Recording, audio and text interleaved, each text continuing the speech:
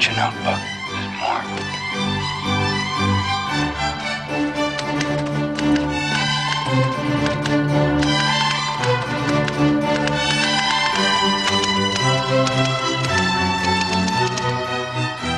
Is this Assange's last stand? I'm Joe Lauria, the editor-in-chief of Consortium News. And I'm Elizabeth Boss. Imprisoned, WikiLeaks publisher Julian Assange's fight continues to stop his extradition to the United States, where he's been charged with espionage and computer intrusion for the routine practice of journalism.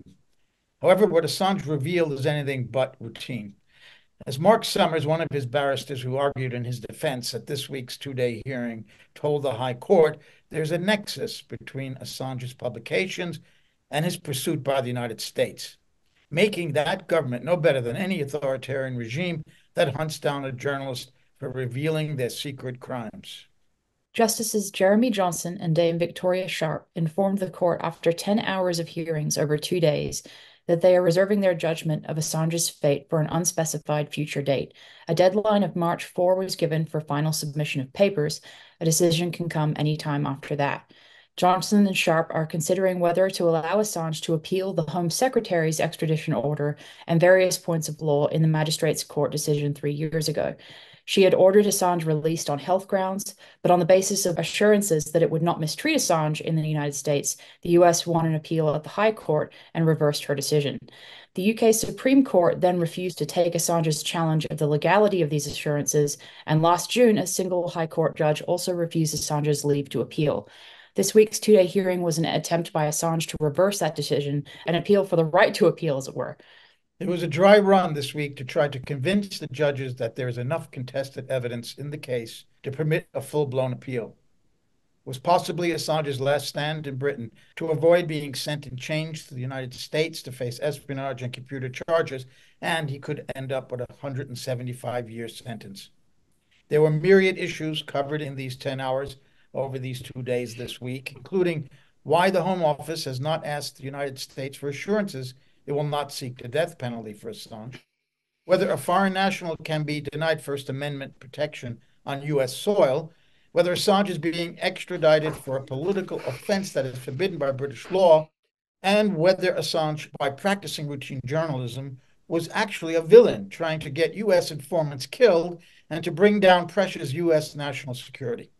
Joining us from London, where all are, except for Elizabeth, are Craig Murray, we're hoping he's going to join us in a moment, former British diplomat, whistleblower, journalist and friend of Julian Assange. With us right now is Chris Hedges, Pulitzer Prize winning, former New York Times correspondent and author, and Alexander Mercouris, legal analyst and editor of the Duran. Gentlemen, all welcome to the show. I want to get general impressions from all three of you before we get into some of the details, of which there are many, time permitting. Let me start with you, Chris. You were in the courtroom. We sat next to each other. You had a glass of water poured on you by Claire Dobbin, the prosecutor. That's how close we were. We were sitting right underneath them. We had a good seats because we could actually hear what was going on. We could talk about that later as well, about the restrictions that were put on covering this case. But Chris, give me your general impressions of what you saw over these 2 days and where we stand now in this saga. Well, the argument by the defense, just on legal grounds, was incontrovertible. I don't really know how he could be extradited. Of course, they pushed the adherence to the Anglo-American extradition treaty. I thought they did a fascinating job of using law and jurisprudence to prove that espionage itself was defined as a political act. I thought that was very astute, and then once they did that, arguing that because he's charged with espionage, although of course he did not commit espionage, it would be a violation of his rights as someone who's politically persecuted.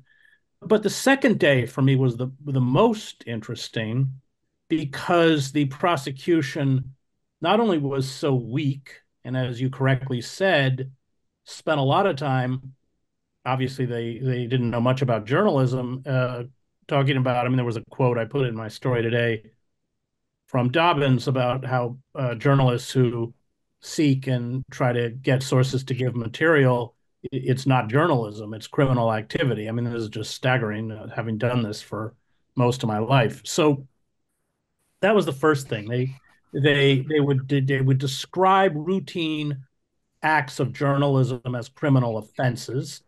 And then they relied very heavily on the affidavit of Gordon Cromberg. And that surprised me because, and I know him, or I don't know him personally, but I know of him because he went after 9/11. He was one of the major figures prosecuting Palestinian activists and Palestinian charities such as the Holy Land Foundation. And he went after a friend of mine, Dr. Samuel Arian. So that was a trial I followed very closely. He made all sorts of derogatory comments about Muslims. It was just farcical. They didn't have anything on Sammy. It had kind of echoes of the show trial of Julian Assange. So he, in that, argues that people named and unredacted. Julian didn't redact the documents. It's just factually incorrect. Julian spent weeks with his media partners, The Guardian, New York Times, redacting the documents. It were two Guardian reporters later in their book who published the passcode that then another online media organization used to access the unredacted documents. So that's just, that argument struck me. And then there's been no evidence that any of the names mentioned in the documents, any of those people came to harm, but they were talking about how they had disappeared.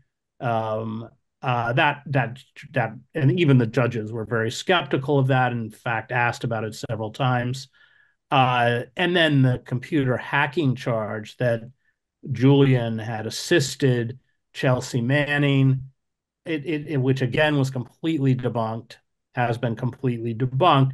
And those were the pillars of their case, which are just factually untrue. She was reading, you and I got the Cromberg affidavit afterwards, and she was just reading directly from it. It was remarkable how little work they had done and relying on such a discredited figure. So I walked away from it. And I think that my sense was that the judges realized this. And my sense was that there's probably a possibility that they will grant on some of the accounts an appeal. The death penalty issue was a big one. The defense spent a long time talking about Vault 7. He's not being extradited for the disclosures of Vault 7. These were the CIA hacking tools that our phones and even our cars and everything can be even when they're turned off, can be used as monitoring, recording, listening devices. And there's no question that if he was extradited, that would be added. He's already facing 175 years. And the judges seem to be cognizant of all that. So those are my general kind of impressions from 2 days in the courtroom. Yeah, do you think that this was self-confidence on their part or arrogance, that they were so badly prepared that there's a cakewalk for them? They're gonna just get him eventually, and they don't have to bother working very hard? I don't know. You don't have to do much homework if you're just reading Cromberg. I mean, that's what Dobbins was doing. I mean, literally, she had it in her hand. So, yeah, I was surprised at how weak. It didn't look to me like they'd done much work. Whereas I thought that the defense, Summers and Fitzgerald, had worked very, very hard and made very strong points against extradition and had provided legal precedent in order to buttress their arguments. Very good. Alexander, if you're with us again, thank you. Could you give us your general impressions of what you've learned about this case? But the first thing to say is that, of course, I wasn't there, so I haven't got the whole atmosphere of the courtroom. But to the extent that I've understood, I've been able to follow what's happening. I've heard a detailed accounts of what's happening. This was the first hearing that has happened in the entire Assange proceedings, which bears a certain resemblance to what I would expect of a court hearing to be, in the sense that the lawyers who were representing Assange were allowed to put forward their immensely powerful and well-argued legal points. The judges seemed to be listening carefully to what they were saying. They weren't cutting in. They weren't preventing these points from being developed. And over the course of the second day, the incoherence of the case that the United States and the British authorities have brought against Assange began to be exposed and fall apart, with the judges again seeming much more skeptical about it than they have been at any point. We've seen judges being at any point before. And I'm going to make two short observations. The first is that in a case of this kind, the fact that the judges have reserved judgment, that they're going away and they're saying that they're going to think about what they're going to say, and that they've asked for further submissions and further comments, that normally in any other case, I would say, is a strong sign that they're going to grant leave, because it suggests that they think that there are issues that need to be thought about and thought through and discussed in a case. And if that is so, then the logical thing to do is to grant leave and have those points argued out fully in an appeal. The second point I want to make is that, in my opinion, Fitzgerald did an absolutely brilliant job of focusing on the main and critical issue in this case, which is the inherent political nature of these proceedings. Now, he also provided this long catalogue of authorities setting out the fact that one should not extradite people in political cases. That is the long established tradition here in England. It is the tradition under the common law. It is also what the extradition treaty between Britain and the United States says. He was absolutely right in saying it is abusive for the United States to seek to extradite someone in a political case, relying upon a treaty which actually precludes extradition in political cases. And I think he dealt in a masterly way with this absolutely phony argument. I mean, I consider it to be a phony argument, that because the law, the subsequent law which was enacted, doesn't specifically preclude extradition in political cases, that is in some way allowed, so that you can ignore what the extradition treaty itself says and disregard the long historical legal tradition which exists in this country. And I thought that on every other point as well, when we actually started to look at it, immediately it became clear that the position of the US and British authorities looks flawed at multiple levels. I mean, the denial that this is journalism, the pretense that people were put in danger as a result of Assange's activities, and that kind of thing. And again, people who have been in the courtroom, they say that the judges, for the first time, seemed skeptical about some of these points that the prosecution, if I can call them that, were trying to make. However, all of this sounds positive, but we know the reality of this case. We know the history of it. It should never have got to this point at all. The fact that it is a political case is obvious from the first point. All the points that have been made before by the defense, they've been made in the past, and all sorts of strange and inexplicable legal and procedural moves have been made previously. And that I have to say, that makes me very concerned, because I can't be sure that what I am seeing, which in any other case would make me confident that we are actually going towards a decision to grant leave, that will be granted in light of what has happened previously. I want to just finish with one specific point, which demonstrates how the judiciary have got themselves tied into knots over odd procedural decisions that they have made in the past. We've discussed many times on Consortium News the extraordinary, the procedurally bizarre decision to accept assurances from the United States government without having a proper hearing on the back end of an appeal brought by the United States against a decision of the judge in the lower court, that appeal being brought on a completely different issue.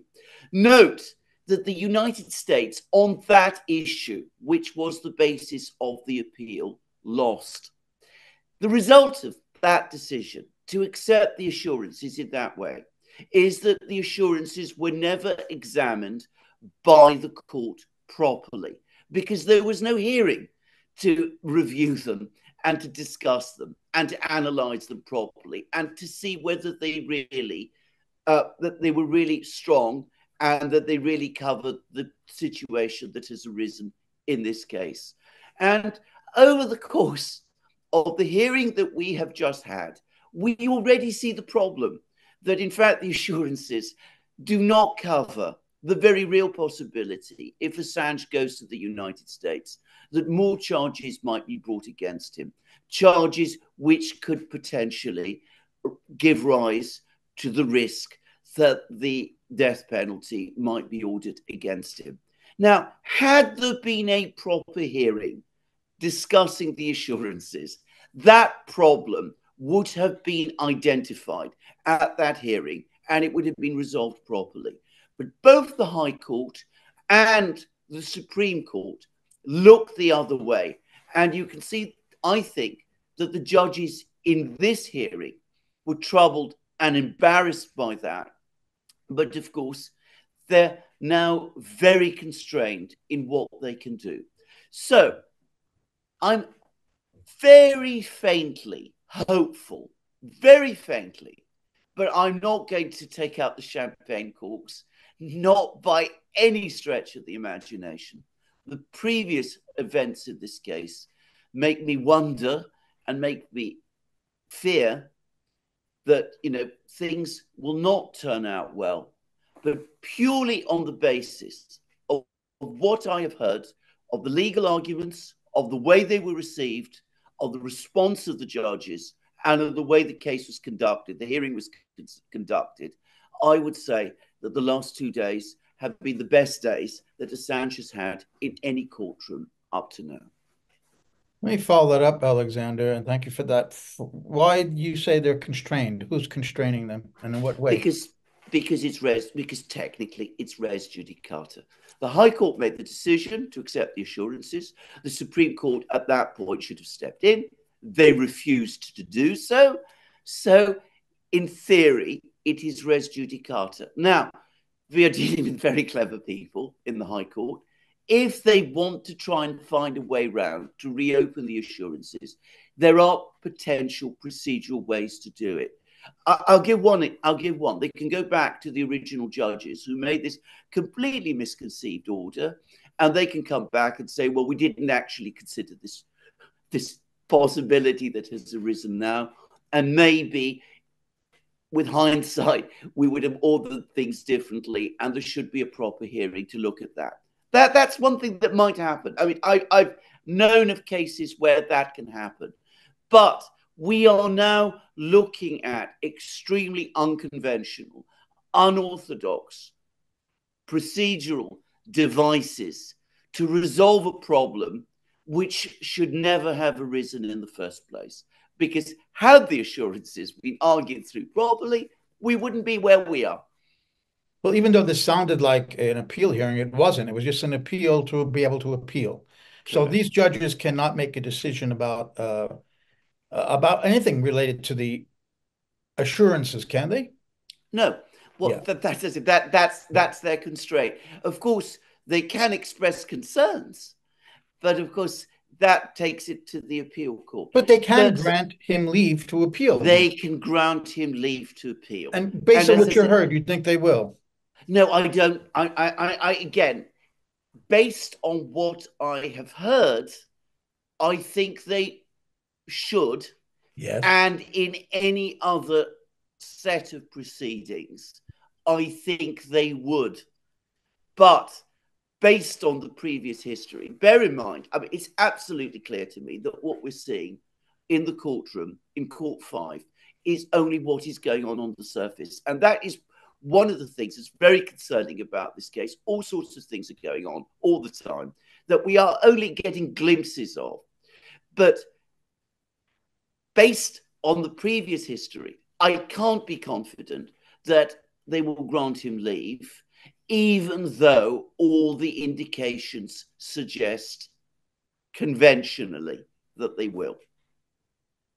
Just two procedural questions. First of all, these are senior judges, I understand.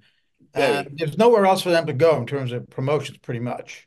So they would seem No, to have some independence. Is that right or not? Not though, unfortunately, they can be promoted. I mean, they can go to the Court of Appeal, which is not, Supreme in Court. fact, involved, and then they can go to the Supreme Court. Yeah. But, you know, they are judges. Their job is to administer the law. So they shouldn't be allowing these considerations to affect their decisions. Right. That's, yes, I'm sorry. what has to say. Two quick procedural questions. There's two judges. I asked you this once before, but a while ago, and I've forgotten the answer. There are two judges. Suppose they're split. Does there have to be two new judges or three judges? What happens if they split on that? Well, I mean, the normal course is that it would go with the senior judge, who I believe is Victoria Sharp. Yeah. But having said that, they're going to work very hard to make sure that they're not split, because this would be extremely embarrassing and very, very difficult in a case of this kind. I'm confident we will get a single decision. And if they did grant leave, there would be two other judges. These judges would not appear, would not be in the. One would like, again, in theory, they should not be appearing. But again, we've seen that in the past, in this case, leave has been granted. It was granted in the previous case with the United States, and judges who were involved in making that decision were, slotted in to hear the appeal. We'll just have to wait and see. If he's granted leave to appeal, given the importance of this case, I would have thought that the logical and correct thing to do was to hear the appeal before the Lord Chief Justice. In other words, the senior judge of the Queen's Bench Division, with a stronger panel of judges, perhaps, well, certainly 3, perhaps even 5. So that might be stretching it. And to come to a point which I made before, why was one of the smallest courtrooms in this particular row chosen? Court 5. I mean, why not court number 1 or court number 2, which are much bigger courts, given the public interest in this case? Why was it confined to this small court? But that's perhaps something we can talk about later. Maybe they should have had it in the Bear Garden, which is a lot bigger. The Bear Garden upstairs. Elizabeth. Yeah, no, that brings me to a point that I wanted to ask you all about, which is just commenting on the lack of transparency, whether it's the technical issues with sound in the courtroom and the people who are, shoved off into the annex trying to listen via video link, or whether it was the, journalists being barred from listening if they were outside the UK. I mean, it seems like they're very much trying to have these proceedings take place under the cover of secrecy. Maybe Chris, would you like to comment on that? Well, that's been endemic from the beginning, these technical glitches in which the live feed was silent till they got it up. The acoustics in the annex were apparently not good. That's not new.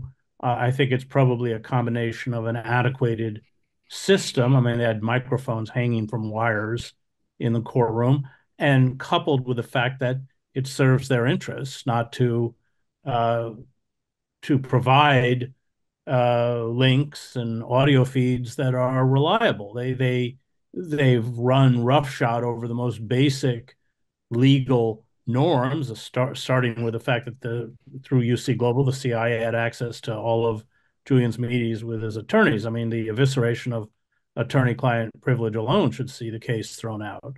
The idea that somebody who wasn't a spy or spying is not an American citizen and wasn't even on American soil when he received the documents is being charged with espionage. I mean, it just goes from there. So I think the egregious violations of judicial procedures and basic law is probably not lost on those who are carrying out this process. And I can see why they particularly wouldn't want it advertised. It's a pretty devastating commentary on the bankruptcy of the British judicial system.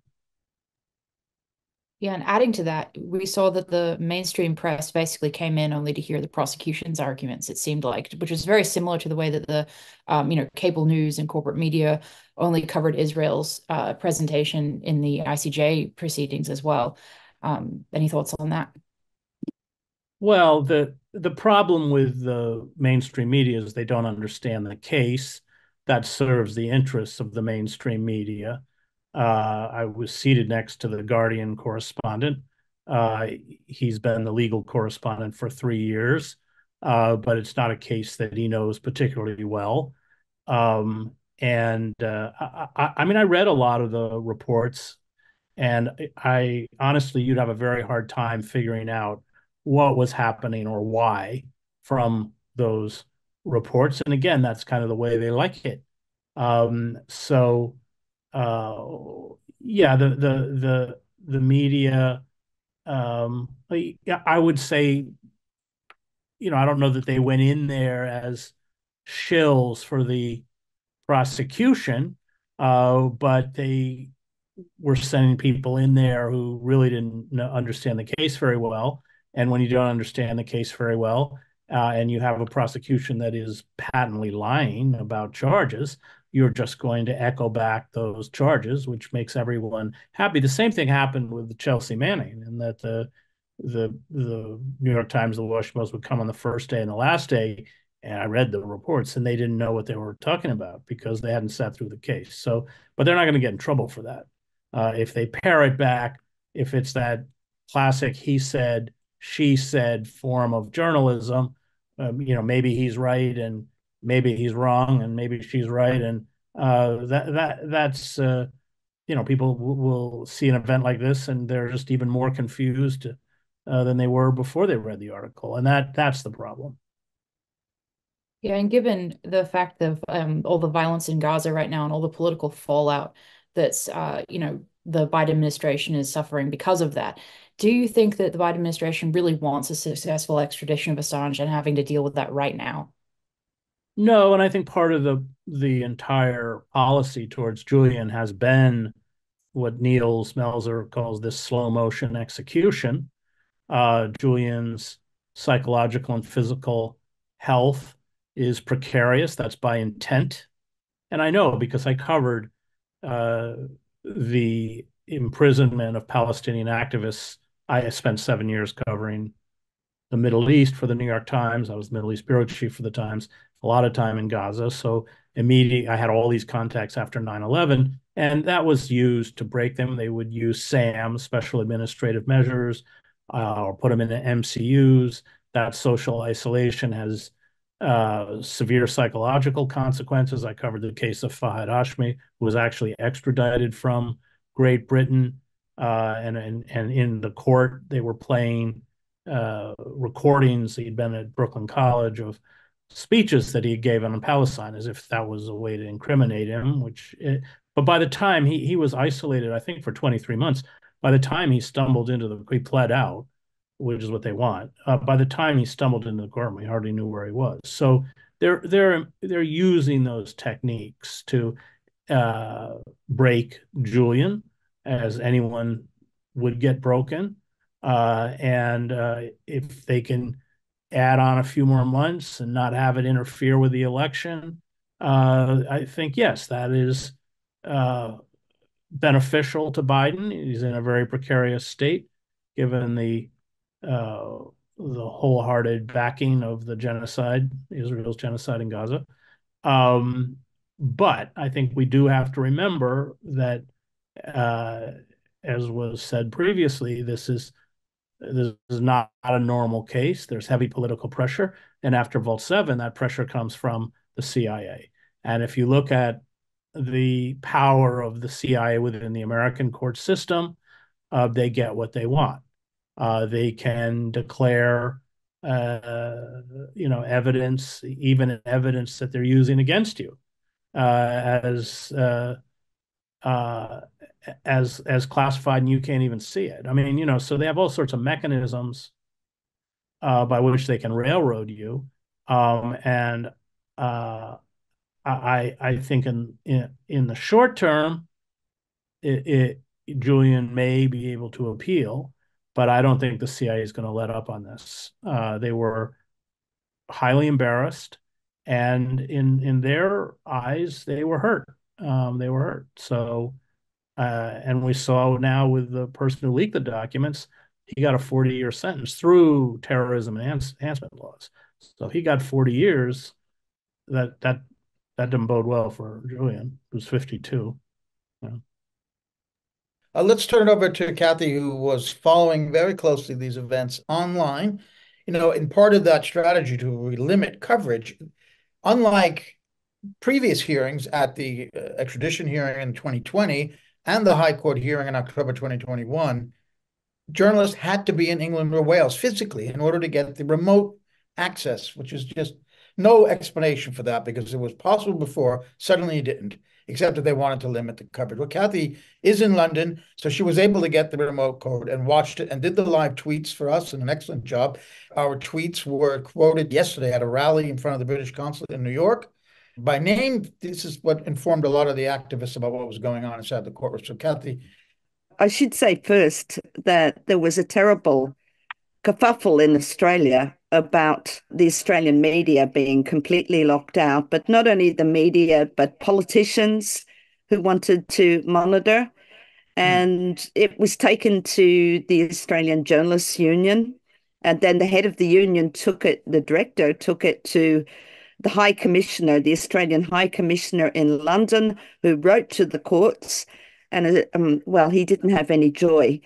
So I just wanted to make a comment about Dobbin's arguments. It seemed to me that there was a lot of insistence on Julian's behaviour in obtaining information being unlawful. And by virtue of that, his Article 10 rights didn't apply, right? The US doesn't allow journalists to break the law, and there was so much insistence on that. And one point that she really laboured on was that he had aided Chelsea Manning to crack a hash password in order to hide her identity. It's one of the old canards that have been around since the extradition hearing, and it was demolished by the forensic examiner in the extradition hearing, Patrick Eller. However, if you've read the 150-page High Court submission, on page 124, something very interesting is written, and that is that the US prosecutor, Gordon Kronberg, wrote to the court belatedly just before Baraitser handed down her ruling and said that it was now, quote, not alleged that the purpose of the hash cracking agreement was to gain anonymous access. So they had disavowed that narrative. And yet we had Dobbin in the courtroom asserting that. Had she not read the submission? Did she decide to go ahead with that anyway because it would reinforce the idea that Assange had committed an illegal act? in order to bolster the idea that he should have no Article 10 rights? Well, we don't exactly know, but in a way, it sounds like the left hand doesn't know what the right hand is doing. It seemed to me to be terribly incoherent. But one thing that really alarmed me was when you actually wrote it down, Chris, when you said that all 18 counts filed against Julian allege that his purpose was, quote, that such information so obtained could be used to the injury of the United States and the advantage of any foreign nation. And that so much reminds me of the fact that Chelsea Manning was originally charged with aiding the enemy. She was acquitted of that charge, but that charge alone could have meant the death penalty. And this just sounds very, very similar. And Kathy, you said that in Kronberg, when he wrote that brief saying we're dropping this charge, basically that they not the charge, the narrative, the allegation that he was trying to crack the password to steal documents. Didn't Baretzer then say, well, I'm going to agree with it anyway, agree with it yes, anyway? That's right. Well, let the court in the U.S. decide this issue? Yes, right? The prosecutor, James Lewis, QC, managed to convince Baretzer, well, that if it wasn't to hide Manning's identity, there might have been some other hidden purpose that you don't understand, whereby it would enable Manning to obtain information illegally in a more general way. Yeah. And in fact, the defense argues that there was never any allegation that Manning would obtain information in a more general way. Let's not forget, going back to 2011, Joe, when Biden said it all depends on how Julian obtained the documents. And it has been imperative right from the beginning that they maintain this charge, that he obtained those documents illegally.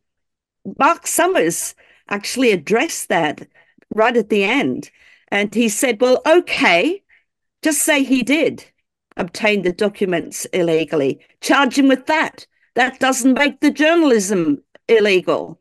Right. And then we would immediately make an Article 8 application for time served. Yeah. But that doesn't mean that that's not important. That's their hook, as we know, that has enabled them to go for the espionage thing. And the thing that has set him aside from any other journalist that has, as Biden said, the material dropped on their lap. It is very important. And that's someone we've got to kill. Thank you, Kathy. Let's ask Alexander. What do you make of that? Were you aware of that they actually just decided to basically drop that? No, I wasn't, but it doesn't surprise me because can I just say something straight away about this? This is in essence a very simple case indeed, a very simple case in terms of English law. This is a political case brought by the United States against a journalist for carrying on the work of journalism. That's all it is. Now, if it's simply argued in that way, and that is where I think Assange's lawyers did an excellent job on the first day. If it's just understood in that way, then of course an extradition is impossible. And by the way, I suspect a case in the United States would be impossible as well. So what does the United States do in that situation? They obscure the fact. They bring in all kinds of strange arguments. They sometimes advance them. Sometimes they retreat from them. Sometimes they then bring them back. They say he's actually committed crimes when he obviously hasn't. Sometimes they say that he actually put people in danger when there's no evidence that he did. But it's a cloud of obfuscation and misdirection to take us away from that essential point about this case. Now, again, judging from what I saw, what I heard about what happened in the hearing, the one that's just ended yesterday, I think this time the judges saw through it. Baritza, a much lower level judge, clearly didn't. If you go back to her judgment, the point about the political nature of the case was something she only addressed and dealt with in passing. She went ahead, spent all her time going through all of the other issues that the United States had brought up, issues which, of course, Assange's defense had to work through. And she didn't focus on that essential point. In this case, in the hearing we've just heard, that focus, it seems, was there. And that's why we're starting to see all the contradictions and incoherence that was so obvious to so many people on the second day come to the fore. Well, Alexander, I completely agree. I thought it was a fantastical story that Dobbin had weaved, and it was in stark contrast based on especially what Mark Summers had laid out on the first day, and then in his rebuttal at the end. It was strong statements that you would be surprised to hear. And I wonder, I got this idea that Mark Summers is living in the actual real world, and he talked about real world things like American war crimes, mentioning this in a British court. And then here she comes with wasting the court's time to describe journalism quite well, and then calling it some evil plot by this dastardly villain, Assange, who's trying to bring down U.S. national security. It was just extraordinary. But I wonder, Alexander, you spent a lot of time, and I learned so much from you and Alex on your Duran videos about the changing world, and this world has changed dramatically, particularly since Ukraine and now Gaza. But this chipping away at American credibility of this fantasy world that the U.S. has constructed, that we saw displayed in the courtroom in the mouth of Dobbin, that this world that doesn't really exist, the credibility is being chipped away. And it began with Julian Assange, if you look at it, in the WikiLeaks releases. And that's one of the reasons they're so furious, because he's outed them and he's opening people's eyes to what these guys are really up to. And that fantasy world is, as I say, being broken down, and I think particularly now because of Ukraine, creating a whole nother system in the world that doesn't need the United States. American rule is being questioned in a way it probably hasn't been since the Second World War ended. And I wonder if the outpouring we now saw, there were hundreds of people in front of that courtroom, all the major human rights and press freedom organizations, presidents of countries in Latin America and elsewhere. There's an enormous support that's risen up. People don't buy the American story anymore. Am I making too much to conflate that with this? Globally, people are not buying American lies anymore like they used to. Could these two judges step out of the fantasy world that they're plunged in? Because let's face it, British and American populations believe this world, these lies, this fantasy world more than other countries. Could we see that? Is this having any effect on the Assange case? Could it?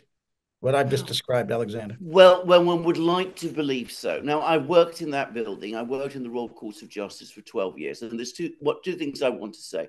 The first point is that what goes on outside the Royal Courts of Justice absolutely has an impact within it.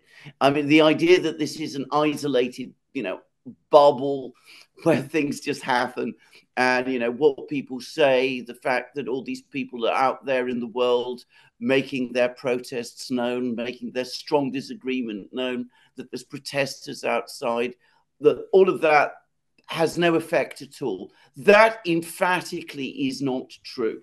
If there had been no protests, no issues from world leaders, no comments from people like Nils Melzer, no concerns expressed by jurists from around the world, we would be in a different situation. We would be looking at a completely different situation in this case. So that absolutely does have an impact. So that's one thing. The second thing I would say is that, of course, judges are people who are trained, one would like to believe, to see through the smoke screen and focus on facts. That's what being a judge is, being able to separate the nonsense and the fantasy world and get through to the heart of the issue. And one would like to believe the judges at this level are able to do that and have done this. The problem is that, of course, they're also parts of the establishment world. As I said, we don't know what is going on behind the scenes, what pressures are being brought. There might be, for all we know, pushback within the court itself.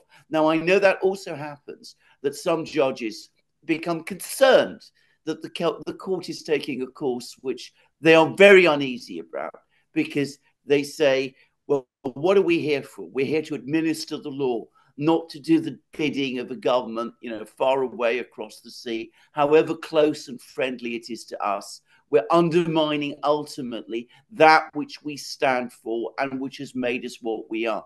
That does happen. So we can't be sure, but certainly the pressures that we see around the world, the anger that there has been about this case, the comments that so many people have made, the protests, that makes a difference. And as for the judges, well, we'll just have to wait and see. I absolutely believe, maybe wrong, that I think they know what they should do. I think they do. From everything that I've heard about what happened on Tuesday and Wednesday, that is what I think. Whether they will find the courage to do it, that's another matter. I think the same, having been in the courtroom and watched their faces carefully, particularly when Mark Summers, a British barrister standing up in a British court, telling British judges that the United States is committing war crimes. I looked at the faces of these judges and I saw no flinching whatsoever. Now, they may be also trained to keep poker faces, but I've just found some of the scenes in there hard to believe that these issues were being discussed and they were not pushing back in any way, as previous judges may have, as you pointed out, Alexander. Chris, I think you may be thinking about that quote from your friend, Michael Ratner, who said of the importance of the public in his cases. Yeah, Michael was Julian's lawyer, a close friend of mine. That's how I met Julian. Michael, I used to travel over to London with Michael when he had meetings with Julian at the Ecuadorian embassy.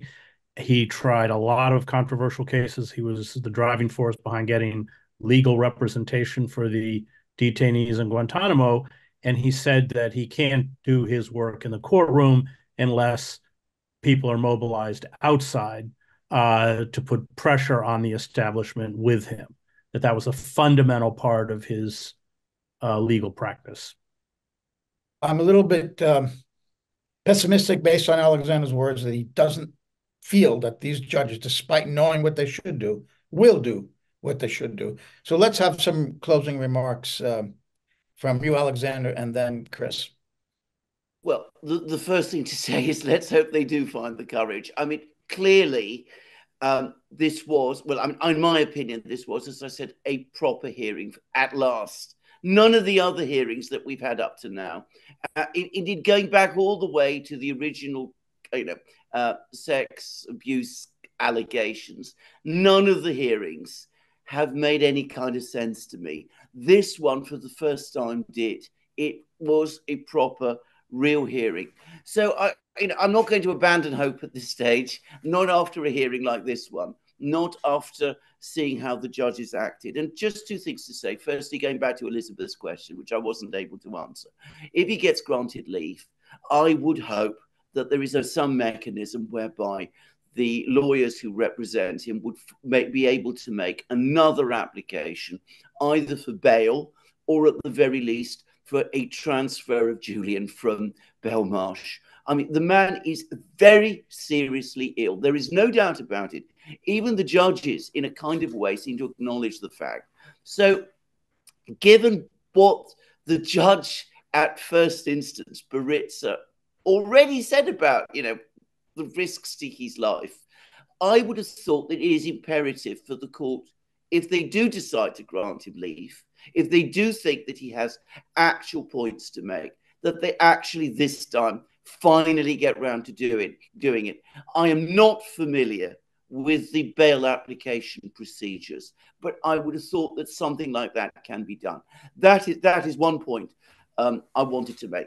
The second point I want to make is, of course, if we do get a full appeal, hopefully, as I said, this time in court number 2 or court number 1, with people there able to participate and hear properly what goes on, and we know that none of these technical issues. Well, I think that will be very embarrassing for the United States, because in a properly argued and conducted appeal, all of these issues that we've been discussing, the political, the ultimately political and oppressive nature of the case will come through.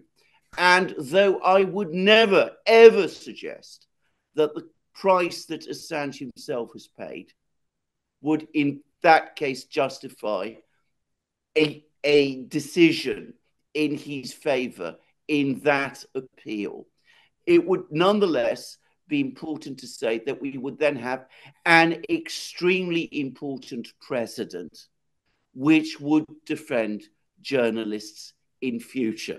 So I'm keeping my fingers crossed. I'm not giving up. The only thing I would say is that as long as he's not in the United States, there's hope. I think once he's in the clutches of Gordon Cromberg and the Eastern District in Virginia, he's not going to get out of that bear trap. So there is pressure. The Australian Parliament, Prime Minister, and I think you and I, we all remember, Joe, these very bleak times when that character assassination was extensive and quite effective. I think that's dissipated. So while I wouldn't call it, the ability to appeal a victory, it's a victory in the smaller sense that as long as he is not in the clutches of the United States, he has some chance of being freed. I think once he's extradited, it's probably going to be impossible for him to get out of spending the rest of his life in a supermax prison. Well, we've reached 1 hour in the show. I want to thank Alexander in London and Chris in London and Kathy in London, and I'm speaking to you from London as well. And we will be keeping close eye on this. We've published several stories and videos, and we're going to continue to cover this story in the way we have because it's so damn important. So thank you all again for joining us. And until next time, this is Joe Lauria for CN Live saying goodbye. Get out your notebook. There's more. If you are a consumer of independent news, then the first place you should be going to is Consortium News, and please do try to support them when you can. It doesn't have its articles behind a paywall. It's free for everyone. It's one of the best news sites out there, and it's been in the business of independent journalism and adversarial independent journalism for over 2 decades. I hope that with the public's continuing support of Consortium News, it will continue for a very long time to come. Thank you so much.